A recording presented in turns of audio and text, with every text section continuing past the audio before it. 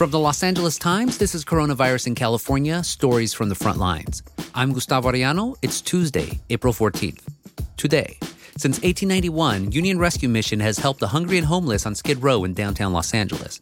It's seen the city transform from a backwater burb into a megalopolis, one where dreams can come true or quickly fall apart. Coronavirus has exposed its disparity in a way nothing ever has, according to the Reverend Andy Bales. He's the CEO of Union Rescue Mission. His group is in a particularly precarious situation. Homeless shelters are potential coronavirus hotspots.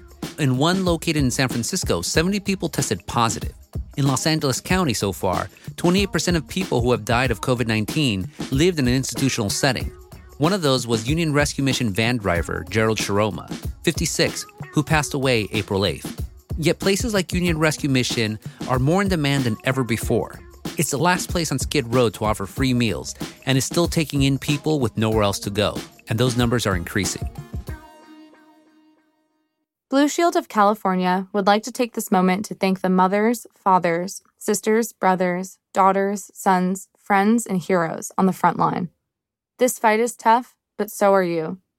And we're grateful for your courage and your dedication to keeping us all safe and healthy. Thank you.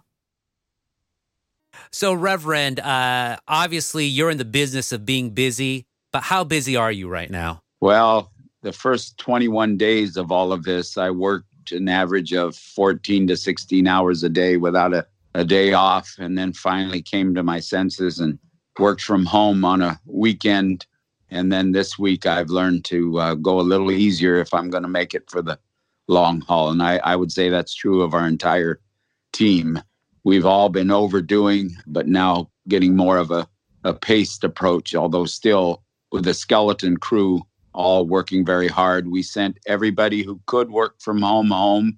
We sent everybody over the age of 65 home if they chose to.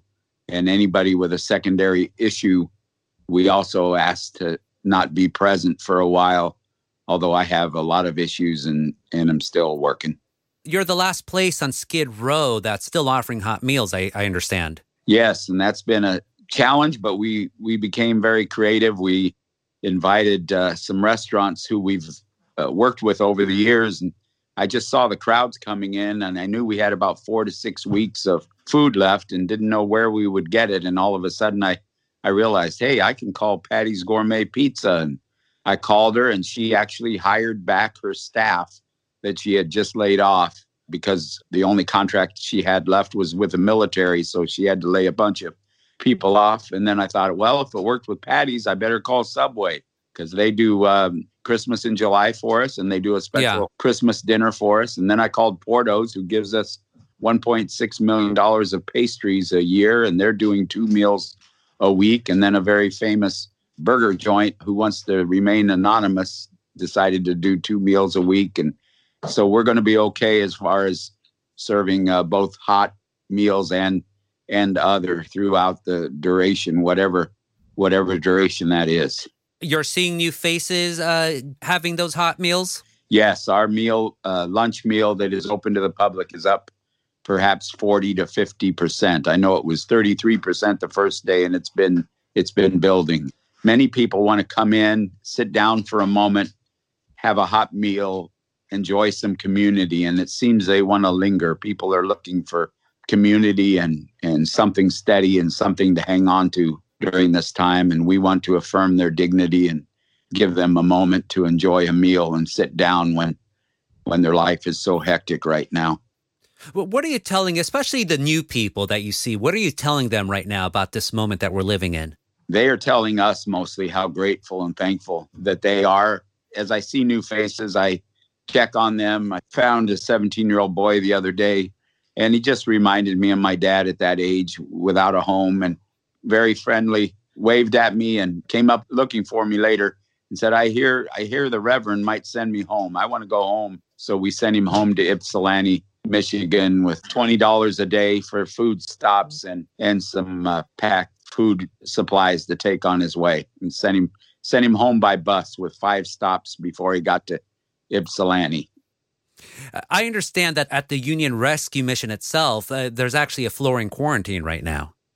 There is. They were going to be out tomorrow, and I had to go up today and say that one of their teammates, who's been at the Mayfair Hotel since April 3rd, had just tested positive with COVID-19. So their isolation was going to be one more week, and most took it very well. They were good sports, but some didn't take it so well. They're cooped up, but for their own safety, we're going to continue the isolation for a week. And I propose that they have a pool tournament one day, and the winner would get $75, and the second place would get $25, and the best sports person of the week would get $100.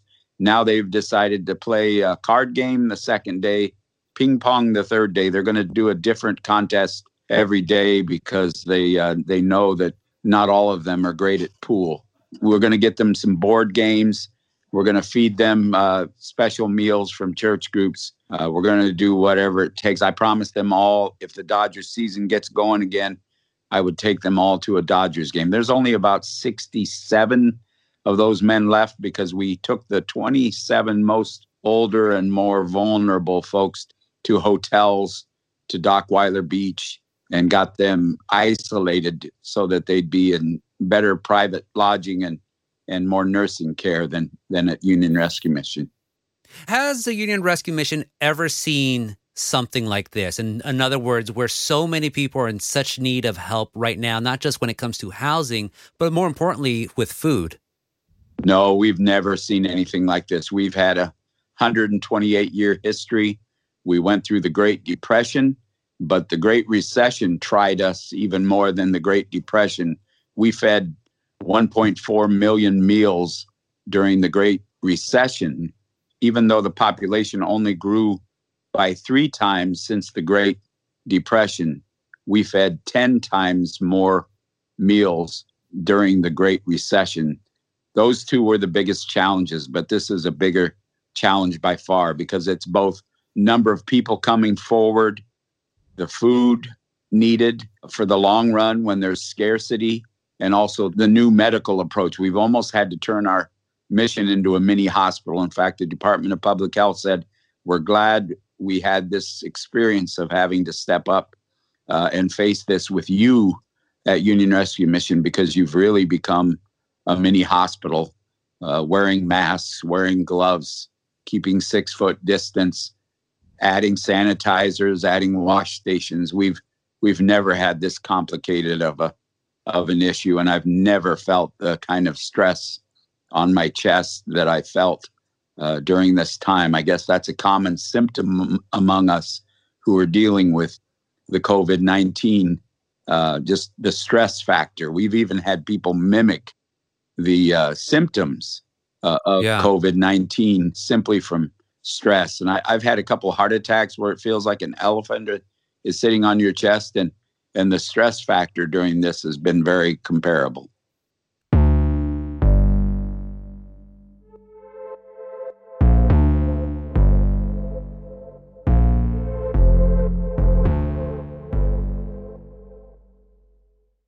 This LA Times podcast is presented by Blue Shield of California. The fight is tough, but so are you. Thank you, Frontline. This advertiser has no influence over editorial decisions or content.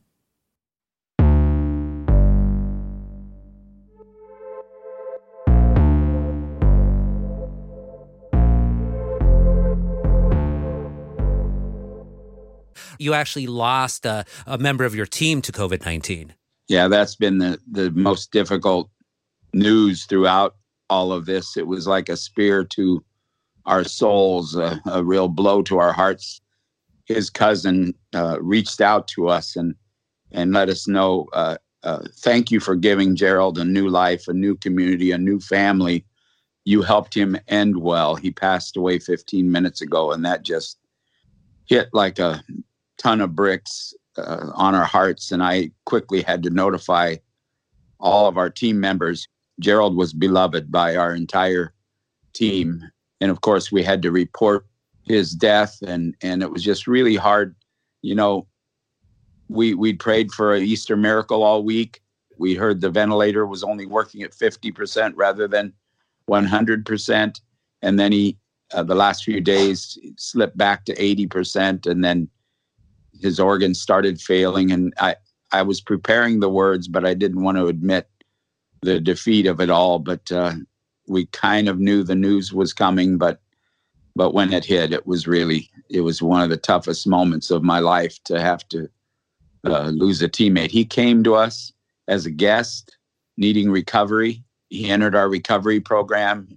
He felt a load of guilt because he had been in addiction when his parents had died, and he carried a load of guilt, but he was able with a chaplain to write a letter of apology to his parents, although they were deceased, and he was able to manage life like we all have to do, manage ourselves in this weak flesh. And he became a apprentice van driver, and he did so well that he was hired as a van driver, and he was all about town.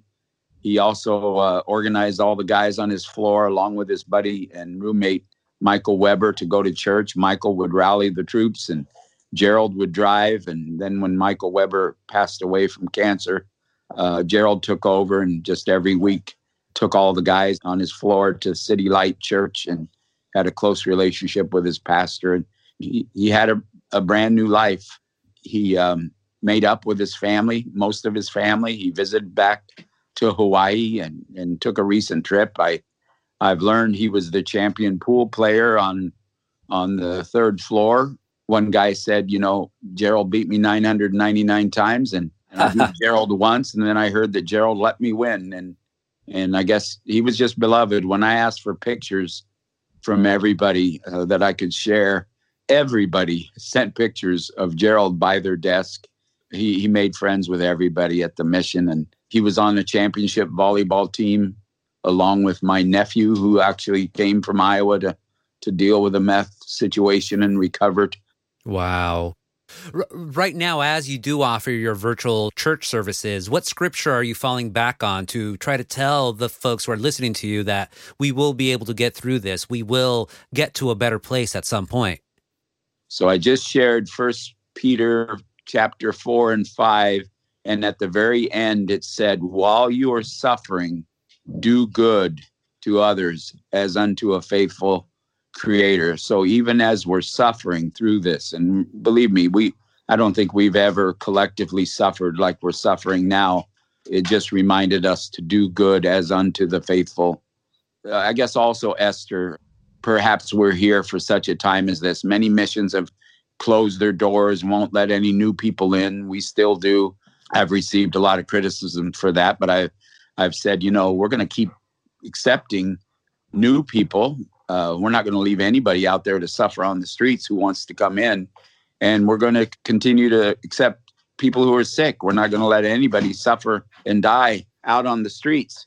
I've received some criticism for that, but, I really believe that missions were placed here for such a time as this, and that we were placed here for such a time as this, and I was placed here for such a time as this, and we're going to continue to step up to meet the need. Thank you so much for this interview, Reverend. Thank you so much. I appreciate your wonderful questions and your compassionate heart. That's it for today's episode of Coronavirus in California, Stories from the Front Lines. Thanks for listening. Do you have a story you want to share with us? Call our hotline at 213-986-5652 and leave us a message. That's 213-986-5652. Or email me, gustavo.arellano@latimes.com. This podcast was hosted by me, Gustavo Arellano. Our producers are Paige Heimson and Stan Lee. Our senior producer is Rena Palta, and our executive producer is Abby Fentress-Swanson. Our engineer is Mike Heflin, and our original music was composed by Andrew Eapen. If you like our podcast, subscribe and leave us a 5-star review on Apple.